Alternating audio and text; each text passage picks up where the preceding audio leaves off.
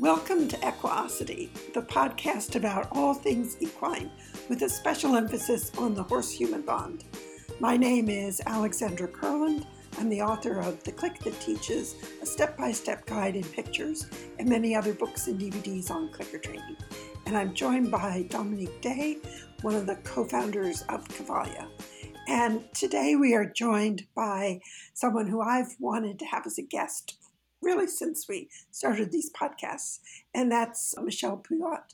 And Michelle, I know many of you know her through the Clicker Expo. She's been on the faculty now for many, many years, and her presentations are always one of my must-see presentations. I always learn when I go to Michelle's talks, and she's, for the dog trainers, I think what they find of particular interest is, Michelle, your work with the platform training, which is so creative, and then the freestyle.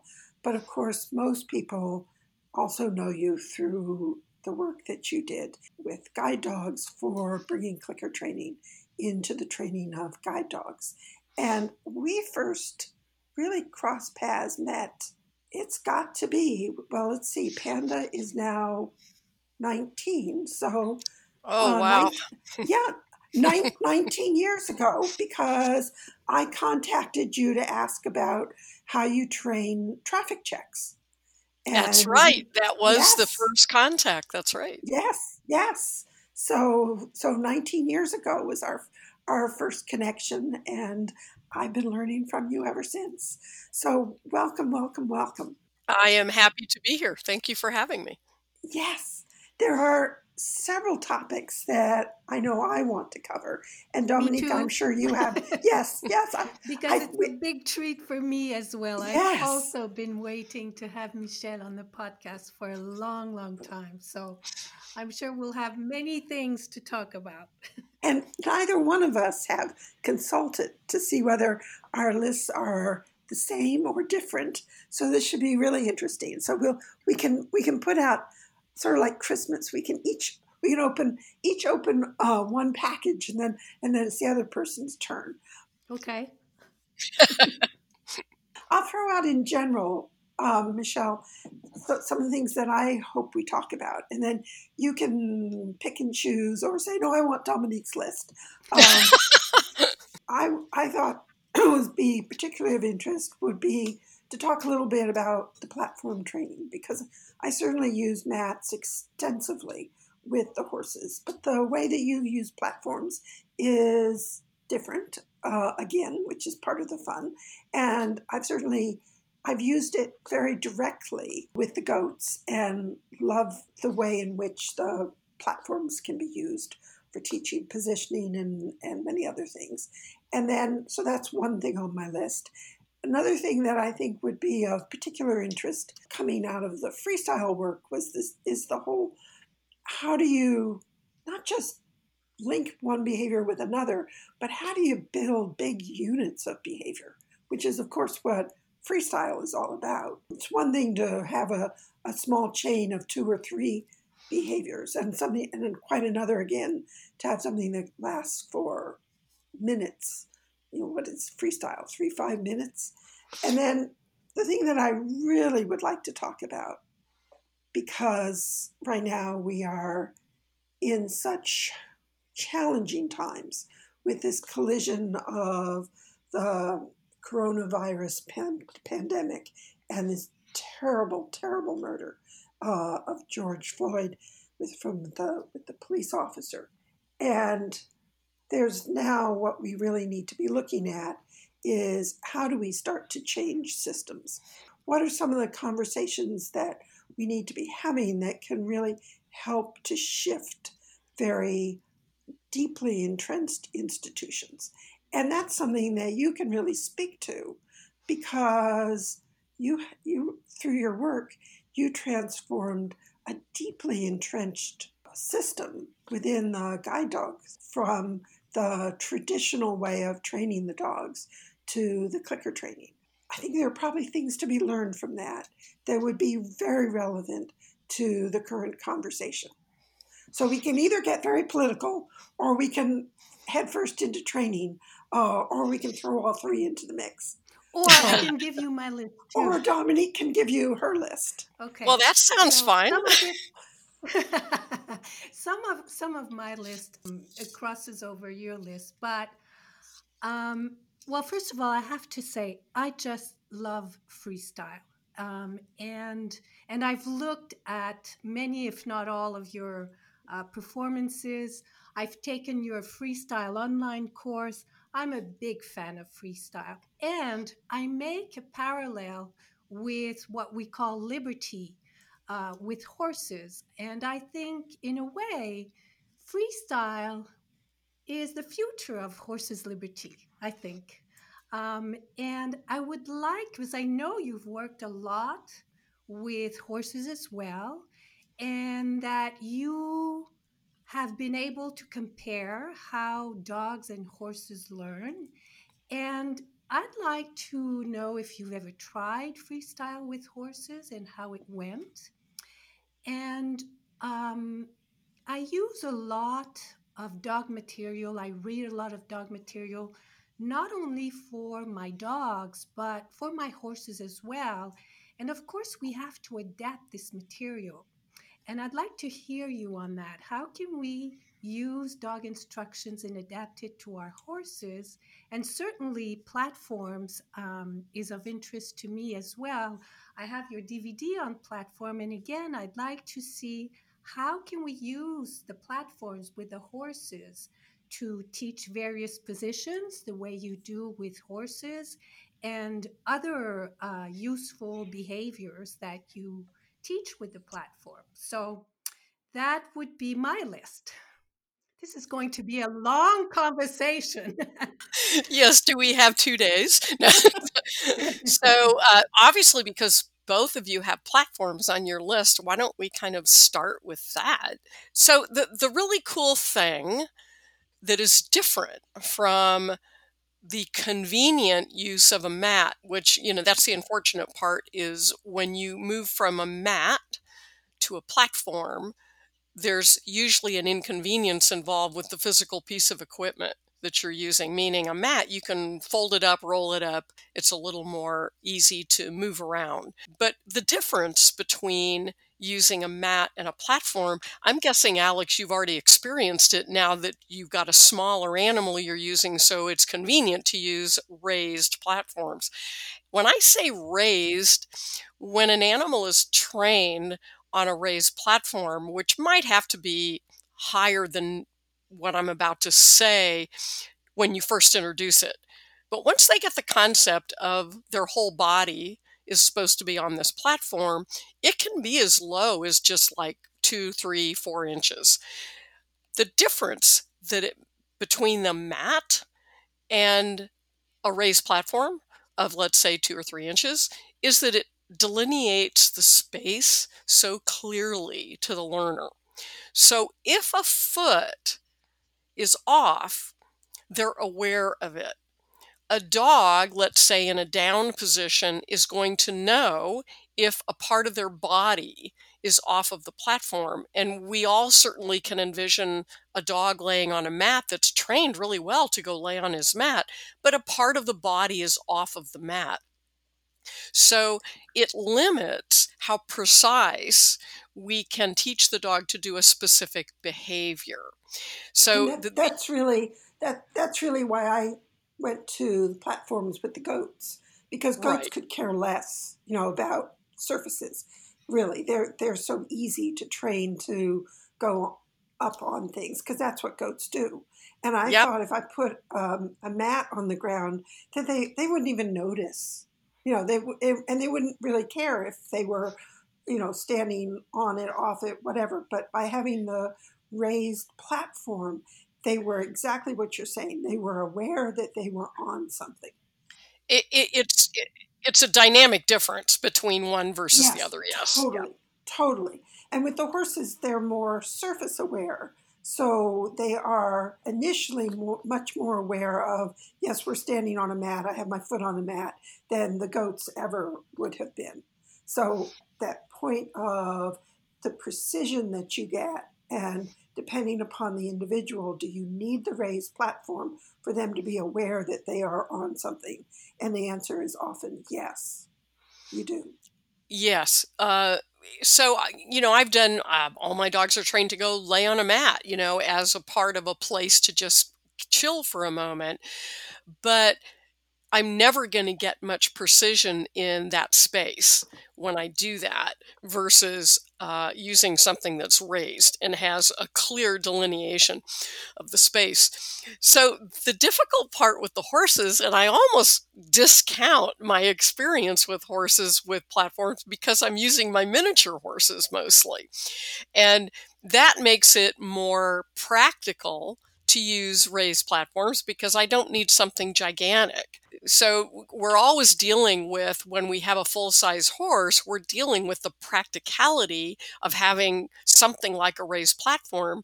Even though it's going to be really beneficial, I could see it being less used, meaning you have a specific thing. You want to be able to send that horse at liberty across the arena to a specific spot, and using a large raised platform, which once they're trained, it doesn't have to be that high, but you're still talking of cumbersome piece of equipment to use for a 1,200-pound animal to get on. But you might have a specific goal like that you go, wow, the platform is going to be so good to teach it. It's worth the inconvenience of having the raised platform for that particular task. Whereas with a lighter animal that we're working with, if you have a dog that's anywhere from 20 pounds to 70 pounds, it makes a raised platform a not so inconvenient tool to use that you can transport with you easily, especially if they're made of a light material, because the animal isn't that heavy. So the majority of the platforms I use that are like those foam covered with mats platform, I can tuck them under my arm and, walk them over here and put them over here and change the location in about 1 minute. I can change an entire setup. For a horse, not only their size, but we have the weight issue. So you have this heavy, heavy animal. So now you need a platform that's going to be able to withhold a 1,000-pound animal without crushing it. Right. So I've made a platform for which can hold Robin, and Robin is big. He's not as big as a draft horse, but he's a good-sized horse. And I've made it out of the very thick insulating foam boards that they put on the outside of houses, and they're a couple inches thick. You get them from the hardware stores, Lowe's, Home Depot. And then put a thin play mat on top of that and duct taped it like mad. And it's very lightweight. So a mat that is big enough for a horse to stand all 4 feet is very lightweight. You can pick it up, carry it around, plunk it down wherever you want, and it works really well. So a trip to Lowe's or Home Depot to get the duct tape, the Gorilla Tape, you'll need that, the mats and the insulating board, and you've got yourself some platforms. Another And idea is, the grids we use to not have, in heavy traffic areas, we use some grids so that it doesn't become muddy. I've used that and covered it with some, because the grids, I don't want to just have the horse step on the grid. So I've put like rubber over it. Not really rubber, it's like a rubber. It's very flexible. Anyway, you can put whatever, something very light over it. So there are ways, but I mean, for sure, it's not as easy as a dog's platform. But if someone's motivated, I guess we can find materials that make it a little bit less heavy. The easy one is plywood, but that is cumbersome. right. And so, Michelle, can you maybe, for those people who are not very familiar with platform work, can you give some examples of behaviors that you teach with this tool? The foundation behaviors that all my new puppies learn first are the foundation positions that I need to be able to cue them to be in. So that would be for freestyle, it's like four basic positions, one on my left side, like in left side heel, one on my right side, like in right side heel, facing me in front, and then behind me, the same, looking like they are in front, but they're actually looking at the back of me. So those four foundation positions, to be able to have each of those on a verbal cue, and then the animal lines up on you in those positions, it enables you to put so many other pieces of behaviors together, but you have control over the location where they're going to happen. So for instance, if the dog knows the left side heel cue and how to line up really well precisely at my left side, and they know the right side heel cue, line up precisely, I can spread my legs apart, cue them to do a weave, and they're going to go right into right side heel. They're just using between my legs to get there. So that's an example of, if I have those foundation skills, all I have to do is lure the dog a few times how to go between my legs, and I have a whole new behavior. Whereas if I didn't have those positions and I just lured them through, they're going to be all over the place once they get to the other side. So you kind of lose the transition effect of smooth from one behavior to the other. So that's the first thing that I basically start, because those are actually very hard skills. It takes time to develop the fluency of being in position next to your body, paying attention to the handler, and not doing what your body actually tells you to do. And when I say that, I mean, an example would be left side heel. For the animal to be, and a horse being on your right side normally, um, to be parallel, side by side with you and paying attention to you, that tells their body to do what? It tells their body to put their rear out so they can see you better. So they want to face you. Of course, we have food. They want that engagement that they're going to have with us. So those are actually very hard skills. The behind position for freestyle is very hard because they can't see us. So we're asking them to line up behind us straight, not anticipating that the food, they've got to come to the front to get the food, things like that. So those skills actually take a bit of time. That's why I start on them so soon. But the other skill that I like as a foundation skill that any animal really benefits from, and I'm sure Alex has started this off with her goats with the platform, is how to stay in a space. So in a way, you could say that you're starting impulse control. You have a tool that's allowing you to control the animal's location, and you can introduce something like, I'm holding the food and I'm actually going to step away from you, but step back and feed you. I can step further away. I can bounce a ball. I can have another animal come in the scene, and yet you stay in your space. So whether you think of it as a formal stay, or you think of it as impulse control, emotional control around things in the environment that make that animal want to react and go see, check something out, or maybe they're even worried about something. That platform does such a great job of helping the animal to be correct and stay on the spot. Regardless, it could be a huge platform that they actually have room to turn around on, and you don't care whether they're sitting or downing or standing, but you are telling them to stand on that space of land. That's a really valuable skill for everybody, regardless of what animal they're teaching or how old it is the fact is it helps them remain on the spot. If they make a mistake, if they leave the platform and all we do is calmly reset them, here's the cool thing about the platform. They know exactly what happened. Their body knows that their foot left the platform, so they actually understand what happened. Whereas if you have an animal, you're trying to get them to stay on a spot and they walk forward, and that includes off of a mat that's just flat on the ground. They walk forward and then you go reset them and put them back. They really don't have much of an understanding of what happened. But when they are used to keep all four on this platform, when one foot leaves, they know it left. And that's an amazing communication tool to the animal.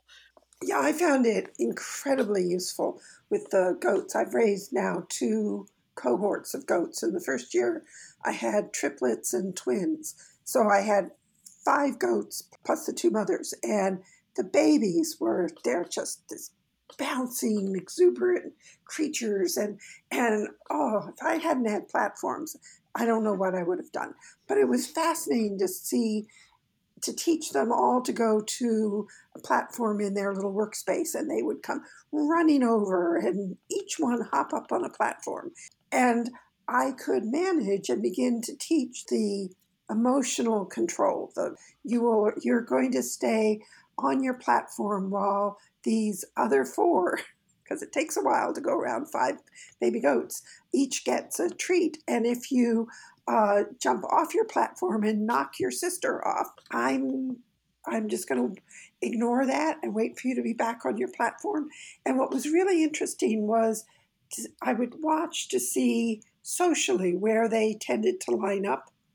And then over time, I began to differentially reinforce them for being in a particular order. So they very quickly began to go always to the platform that put them in the same order each and every time, which was really cool. I'm going to guess you get that same response when you're working several horses at liberty. So Yes. I'm just Yes. guessing that you're going to get that they have already a relationship thing, and you're going to notice where they do better lined up next to who. Yep. And rather than fight it, rather than saying, well, Valerie, you don't really get along well with Felicity, but I need you to stand next to her regardless. And I know that you're going to be scaring her because you're big and you tend to run her off, but I need you two to stay next to one another. Or I can just say, Valerie, you tend to line up next to your sister Verity, and so that's a good spot for you. And then we'll let Verity line up next to Patience because they sort of get along, and we'll let poor little Felicity, who tends to be picked on, she can be over here where she feels a little safer. You're not fighting against the social dynamics that are going on.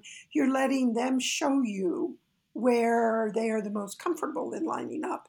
And then having that platform, having a station, a place to go to, makes such a difference when you're working with multiples.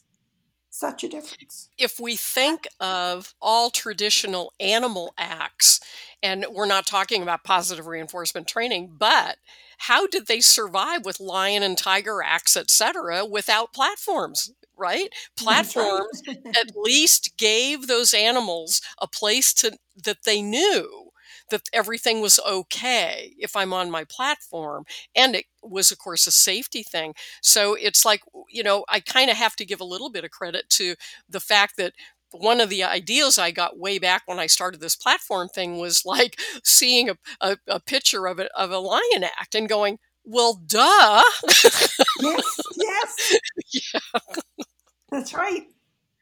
So, just again, for people who have not seen the work, let's see if we can try to very briefly summarize how you do the foundation positions, for instance. So you Okay. make the platform really, really enticing, really hot, so that the animal, as soon as you drop that platform, wants to go all 4 feet on the platform.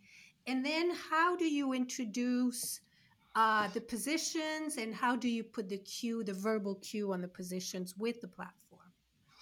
Okay, the first way to start is, and with a horse, this could be a little difficult, but the easiest way to start that I've learned through the years is you start with a bigger platform than you really want to teach the position. The size of the platform matters when it comes to the precision you want to teach. So let's say you're envisioning, I want my horse on my right side and parallel, nice and straight. I don't want his half facing me.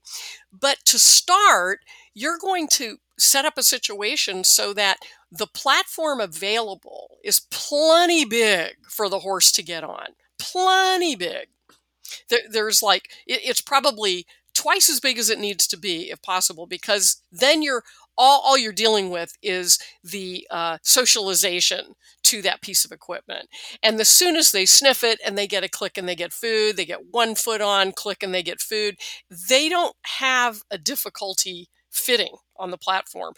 So they're not like trying to do an old elephant trick with all 4 feet on this little platform. I'm gonna interrupt for a second because we have people listening who have who knows what background in terms of the foundation lessons that I teach. And I teach horses to go to a mat, to stand on a mat, but it's a doormat size mat initially. So when I'm talking about goats, they're not they're mountain animals. They're going to hop up on things. They're not going to be too worried if I put something down on the ground. They're not going to look at it and go, "Ooh, that might swallow me whole." But with a horse, it's very different.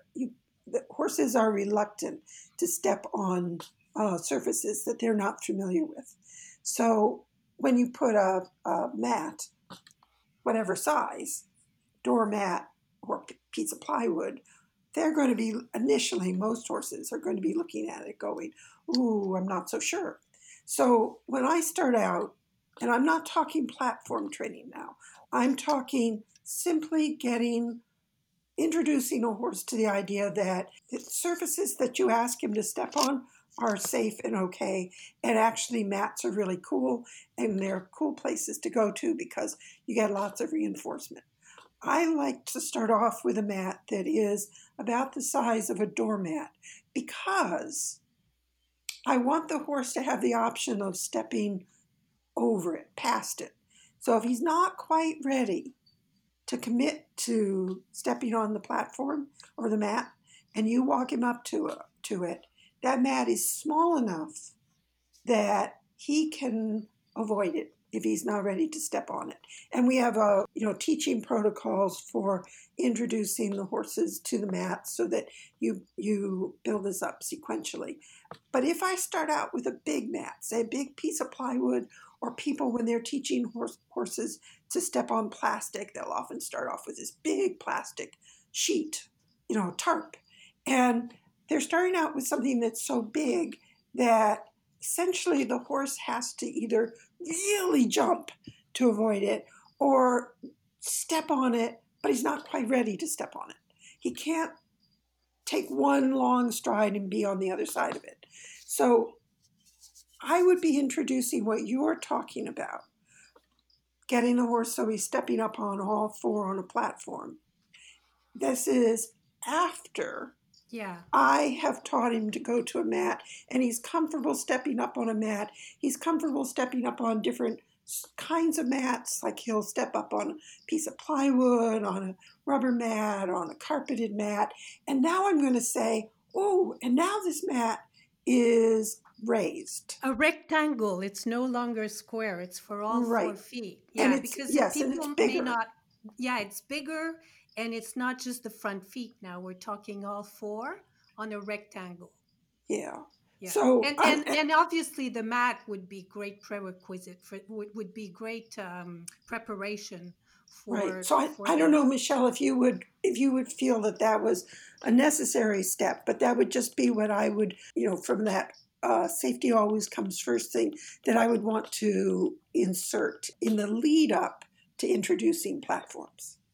Well, I think it's really valid to say that any animal, whether it's a horse or a dog, should already feel sociable to whatever piece of equipment that you're using, right? So horses, for sure, are more likely to go, "What's that? I don't want to step on it," where dogs mostly would be curious about and wouldn't hesitate to step up on a 4-inch high platform. That wouldn't be a scary thing. To some dogs, it actually would be. I've seen some dogs act like a horse, meaning I have to jump it. What is that on the floor? But there's not many like that. So yeah, I think what you described is the social aspect that dog trainers are spoiled that they don't often have to go through. right? So often Right. a dog trainer just gets that automatically from this social animal that's out and about with them so much that you throw this platform on the floor and the dog just goes, "Oh, what's that?"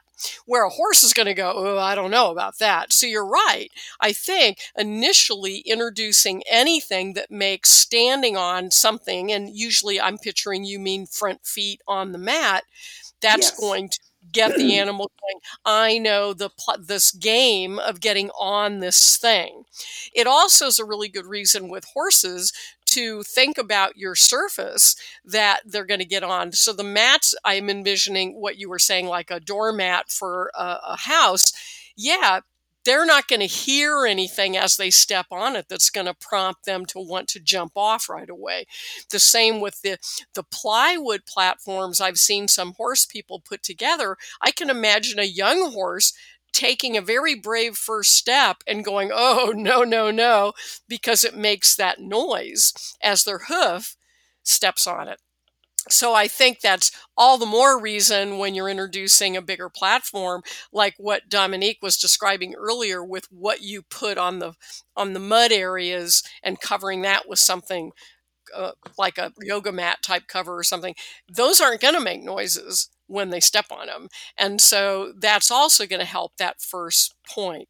So if we can envision that we are talking about an animal that is in no way worried or fearful of standing on what you're presenting in front of them, what we're doing now is teaching them that it's all 4 feet. So, what the raise platform allows us to do is go through the progression of clicking first foot, clicking second foot, and the beauty of clicking the first hind foot, which is the third foot on usually, and then the last hind foot, which is the fourth foot, to isolate that information is just wonderful because if you were doing it on a mat, it isn't as clear communication because I don't think they have the physical information of what their foot just did. But when they have to lift a foot to put it on this raised platform, they do. And we have the ability to start having them be quite aware of where they put a hind foot, not just their front feet, but where they're putting a hind foot. And that's a real cool moment when you realize the dog's got 3 feet on or the horse has 3 feet on and they're thinking, "I have a foot off." And they lift that last foot and it strikes the platform. So those are marking sessions that are really, to me, powerful. It isn't to me getting so quickly to just getting them on as much as getting them to think about where their feet are. So if I get the animal really thinking about those last 2 feet, the hind feet, I'm already ahead of the game later on when I want to do some sort of hind foot behaviors that actually require them to be thinking about where they're putting their foot. So those can be really cool moments, and yet it's still just your introduction session level where you're trying to get to the point where if you see this platform, get all 4 feet on. And when you have that with clicker training, you should have it be very joyful, meaning that access to a platform has that animal running towards it to get on it. They can't wait to get on it because that's their platform and they know that they want to get all 4 feet on.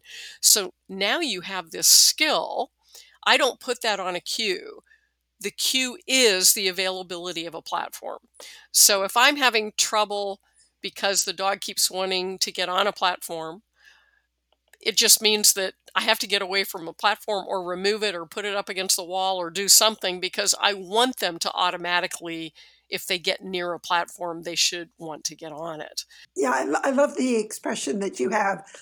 You want the dog magnetized to the platform. That's right. Yeah, That's yeah. right.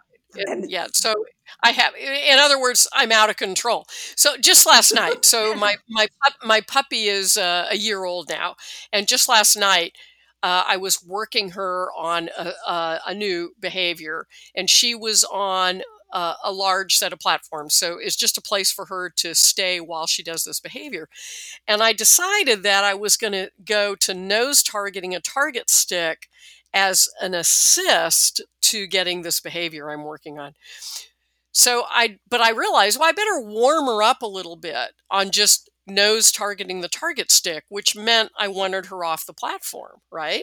So she was already on this platform, and I pulled my target stick out, and I was standing maybe 3 or 4 feet away from the platform, and I presented it, and she trotted right up, getting off the platform, trotted to the nose target, and as soon as I clicked, she ran back to the platform. And of course, I fed her. And I'm like, okay, Michelle, get rid of the platform.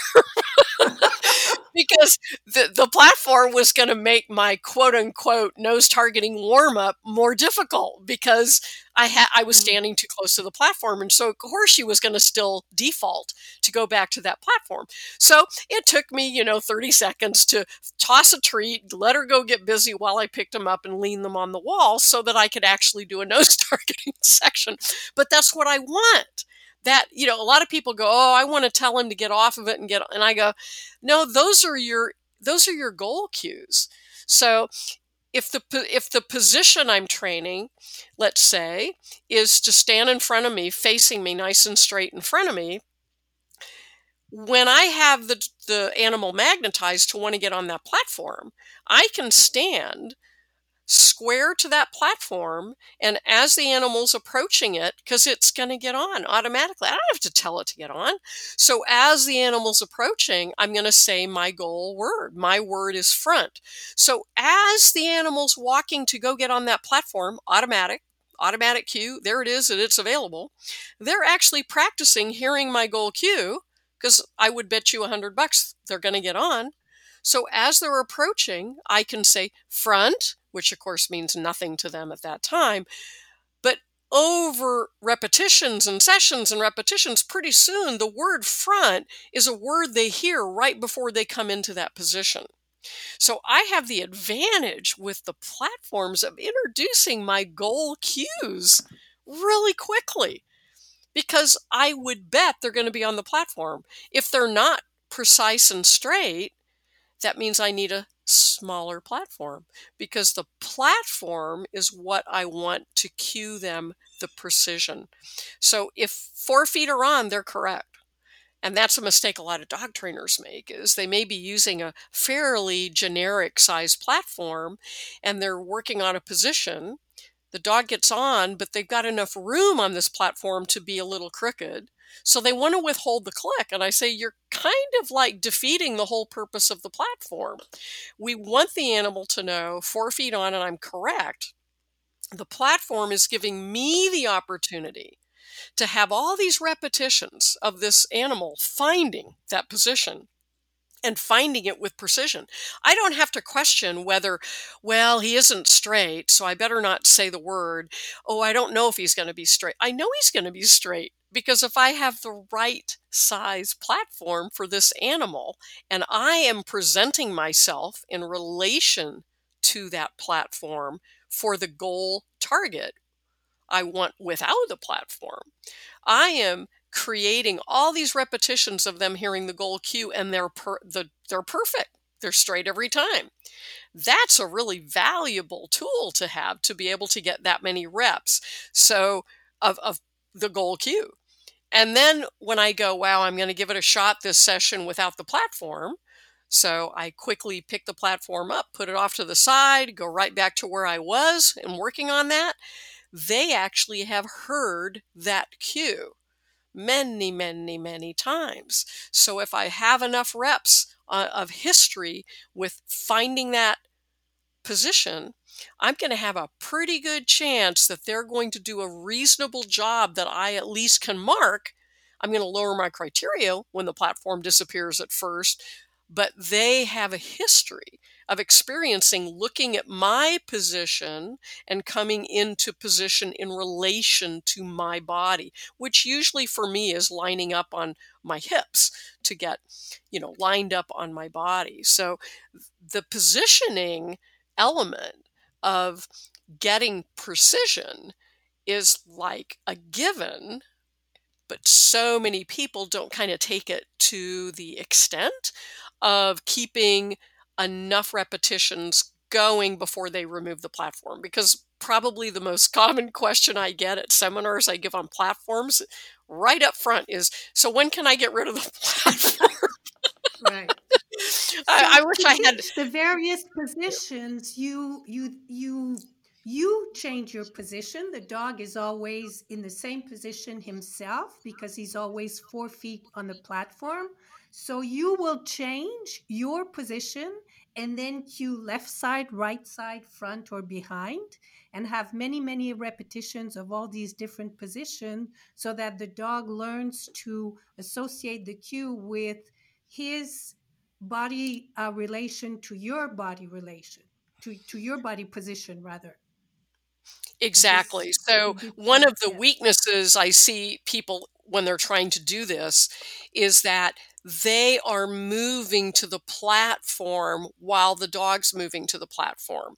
So, the dog is practicing getting on the platform, but they're not practicing it in relation to the handler's body. So, as soon as I have this dog mounting a platform really smoothly and automatically, it's my job to make those repetitions more valuable so that as they're approaching the platform, let's say I toss a treat and they go off and get it, I have my body placed to the platform like I want the goal target. So it's stationary. Right. I'm not presenting a moving target. I actually am presenting their goal target. That is what makes those repetitions of finding the platform is different than finding the position, if that makes sense. So to the Yeah. animal, it could just be go find the platform, which is like sending them to a platform. That's fine. But if you want to actually teach a position, you want to make sure the target for them to look for isn't really the platform. They are actually looking at your body as consistently in this position and they're approaching it. And from different angles, they're learning how to come into that position. So, straight Hmm. ahead, for instance, an animal has to walk straight ahead 3 feet to get on the platform. That's about the easiest way to get on the platform. But as we start having angles that they have to approach you from sharper and sharper angles, they learn how to come in. Let's say it's front, they learn how to come in and pivot themselves into that position Hmm. because they're not approaching it straight on. So, actually, precise positioning is one of the hardest skills to teach in general in dog training for precision. And it isn't a quick train, regardless of what tool you use. And this is just, I still have not found something that works better for me than foundation with platforms, just because they learn so quickly how to bounce themselves into that position without us trying to like help them partway through. Well, you're not quite there yet. Let me see if I can manipulate my body to help you move. And what's that's doing is moving the target while we're trying to help them. So we think we're helping them That's right. fix the precision, but we've just moved the target. So for me to be able to keep my body target straight and still for the whole process of them finding it, I'm way ahead of the game than I am trying to find another way to move them into position without moving my body target. It's pretty hard to do that. And they like it. Yeah. Oh, yeah. You work with multiple platforms as well? Once the dog has individual positions. So the first thing I do is teach individual one at a time. So I can work them all in one day, but in a session, I'm going to work mostly on a given position. So I'm only using one platform. I may move around the platform and work on the right side heel. I may move around the platform, work on the behind. At one point, you're saying to yourself, this position seems really fluent. Finding it from any angle, I've been able to use my goal cue quite a bit. So I want to wait until I've had the use of that goal cue because the mounts from all these angles has been so smooth. Then I'll go to two platforms and I'll just work on two positions. So let's say it's left side heel, right side heel. And I will help the dog move from one platform to another with a little bit of a hand gesture or even a food lure for the first, so they can realize that they actually can move from one platform to the other. Usually I start with left side heel, right side heel. But let's say the dog isn't that good yet on right side position and the front position's better, I'll do that.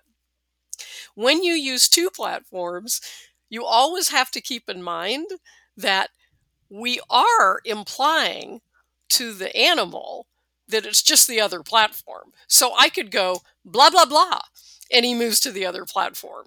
So I'm not truly teaching discrimination of the verbal cues, but I am getting the animal used to moving from one position to the next.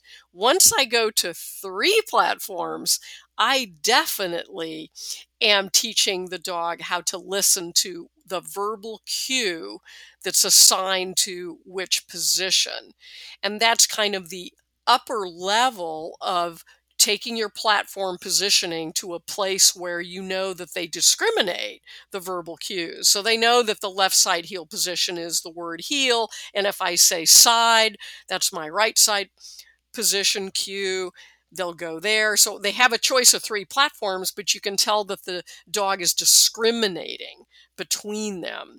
So it's funny if I have someone who's in competitive obedience and they're only really going for 2 positions. They're going for left side heel and they're going for front. So that becomes a challenge for them to really understand. Does the dog really understand and respond to the verbal cue, or is he just responding because I said a cue and he's just going to go to the other platform? So I always encourage them to go ahead and work on rights of the other side heel just for 2 reasons: to be able to work on discrimination of the positions and to develop the dog's muscular habit of paying attention and parallel on the other side. With dogs in, especially in like competitive obedience and some of the man protection sports, they only do left side heel and they do a lot of it through the years. And the dogs actually get a little caca on their development and their neck and how they look up, meaning that it was physically hard for the dog to, on the other side, turn their head and look up at the handler. So the one thing I learned very quickly about the sport of freestyle is the advantage is it develops the animal really equally on both sides, which is a real asset. Yeah. So let's talk about freestyle for a little bit, because the platform training is a major prep for being able to create some of the freestyle moves. So as you've got your dogs who are beginning to understand the platform work, and you're beginning to be able to train some of the behaviors that you'll incorporate into freestyle routine. So could you describe, maybe you've already described a little bit of the weave. I'm not teaching my goats to weave between my legs because they have horns. So thank you very much. Yes, that's one I will pass on. And most of us, our horses are too big for that behavior. But there are other, certainly there are some other fun things that can certainly, where you could make that transition from creating the core of this behavior using the platforms. Now I have this behavior. Now I want to begin to create a longer sequence of behaviors. I'm sure you could see this break coming. We're about to switch subjects to talk about freestyle, so this seems like a great place to stop. And Michelle has certainly given you lots to explore in this discussion of platforms. She has some great DVD lessons on platform training. You can find them at her website, michellepouliot.com. And I'll just add that her DVDs are very clear, very easy to follow. Her dogs are great fun to watch. She does a superb video production. And best of all, her way of using platforms produces really great results. As I say, I've been using directly using her techniques with the goats, and I really like what that's given me. And then I've taken a lot of the ideas and found ways to apply them to my big horses. So that's platform training. And next week we'll take a plunge into freestyle. And in the meantime, I want to share with you what I've been up to. I've basically been living on the computer the last couple of months. And one of the things that I'm doing is I'm reinventing how I give clinics in this age of Corona. Obviously, when all of the travel bans came and we got the shutdowns from the virus, all of my spring clinics had to be canceled. So that was a big disappointment. And the question has been, what are we going to do about the clinics? And in May, thanks to Rebecca Schultz, who organized the North Carolina clinic for me, we experimented with a virtual clinic. And I have to say, I was absolutely delighted by the results. I was surprised, really, at how well they went, because sometimes the technology can let you down. But in this case, it didn't. Zoom worked wonderfully. We were able to do everything that we wanted to do. It was great. And it was a real clinic. There are things that I value in my clinics, that I've deliberately designed my clinics so that we get a real community, a real interactions going through the weekend. I've always kept the group size small so that we can really get to know one another. I don't want people just spending the 3 days watching one lesson after another without feeling as though they can have any input into what they're seeing. So the clinics have always been set up so that people are involved in the process. And you can certainly tell from these podcasts that I love discussions. I love a back and forth discussion about training. And it's so valuable. It's not just that it gives you a different perspective, which it does. It's that each time you talk about a familiar subject with somebody new, or you work with an exercise that you thought you knew with a horse you don't, there's a possibility of seeing connections that you were missing. And sometimes what you get is a real aha moment, and I love those. And sometimes what you get is a duh moment, as in, how could I have missed that? And that's okay too. And that's what I value in the clinics. I love the fact that, for me, clinics are really a laboratory. They're a place where we're all experimenting and learning and exploring. And for me, this new format, using the computer to get together, it worked. We had so many aha moments for all of us. And it really did feel like a real clinic. It was a real clinic. And so I'm going to give more of them. In fact, if the threat of the virus disappeared tomorrow, I would still offer these virtual clinics. It was that valuable an experience. So I'm going to take advantage of what the virus has shown me, and I'm going to schedule more of these virtual clinics. I've got a couple coming up this summer. In fact, what I've developed is a series for these clinics. You can read about them on my website, theclickercenter.com. Look under the events tab and you'll see a listing for them. You'll see the listing for stay-at-home clinics. And I needed to come up with a name for them, so here it is. I'm calling them Learning Together, a constructional approach to training. Learning together because that's what we do. You can always learn on your own. I have the books, I have the DVDs, the online course, the blog posts, this podcast. These are great resources.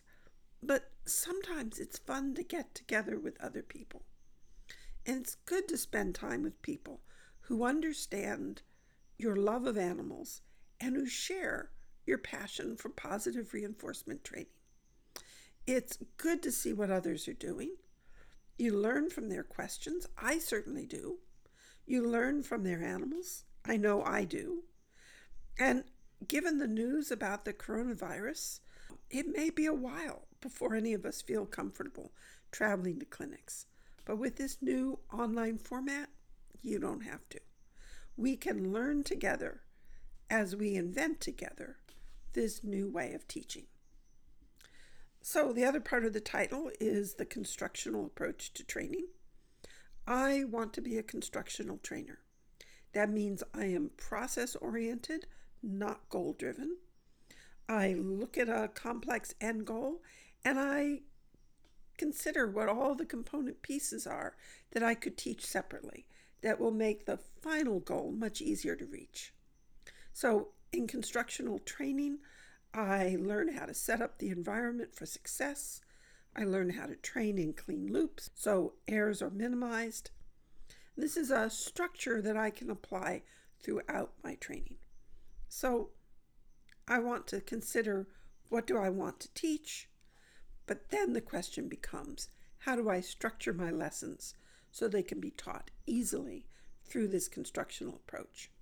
And in each of the clinics that I'm going to be giving, each of these stay-at-home clinics, we're going to be exploring the constructional approach to training.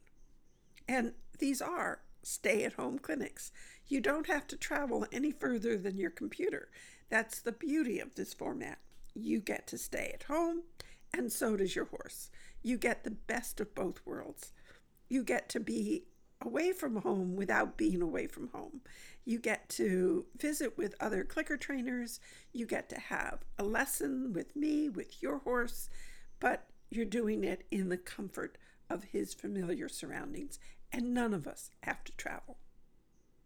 So to find out more about these clinics, go to my website, theclickercenter.com, to check out the schedule. The first one is going to be July 10 through 12, and the title we're giving it is Constructional Training, What and Why. And there's a description of it in my website of what we'll be covering. This one, I will say, is especially for West Coasters. It's taking the place of the July California clinic, which we decided we really weren't comfortable traveling. None of us were comfortable traveling to get to. So we're going to hold this stay-at-home clinic instead, and that means that we'll be setting it up for the Pacific time zone. In July 17 through 19, I'll be back in the Eastern time zone for a stay-at-home clinic on rope handling. Yes, we're going to have a virtual clinic on rope handling. It's going to be a lot of fun. And I'm going to be joined for that one by Rebecca Schultz, who's not only helping me to organize the clinic, but who will also be teaching some segments on classical Pilates. Because the group size is small, my plan will be to repeat these clinics throughout the summer and fall, and I'm going to be setting them up for different time zones. You can check out my website to see the other dates and topics. And now that geography has been taken off the table, I hope you'll join me at one of these stay-at-home events. So thank you for listening. And next week we'll bring you part 2 of our conversation with Michelle.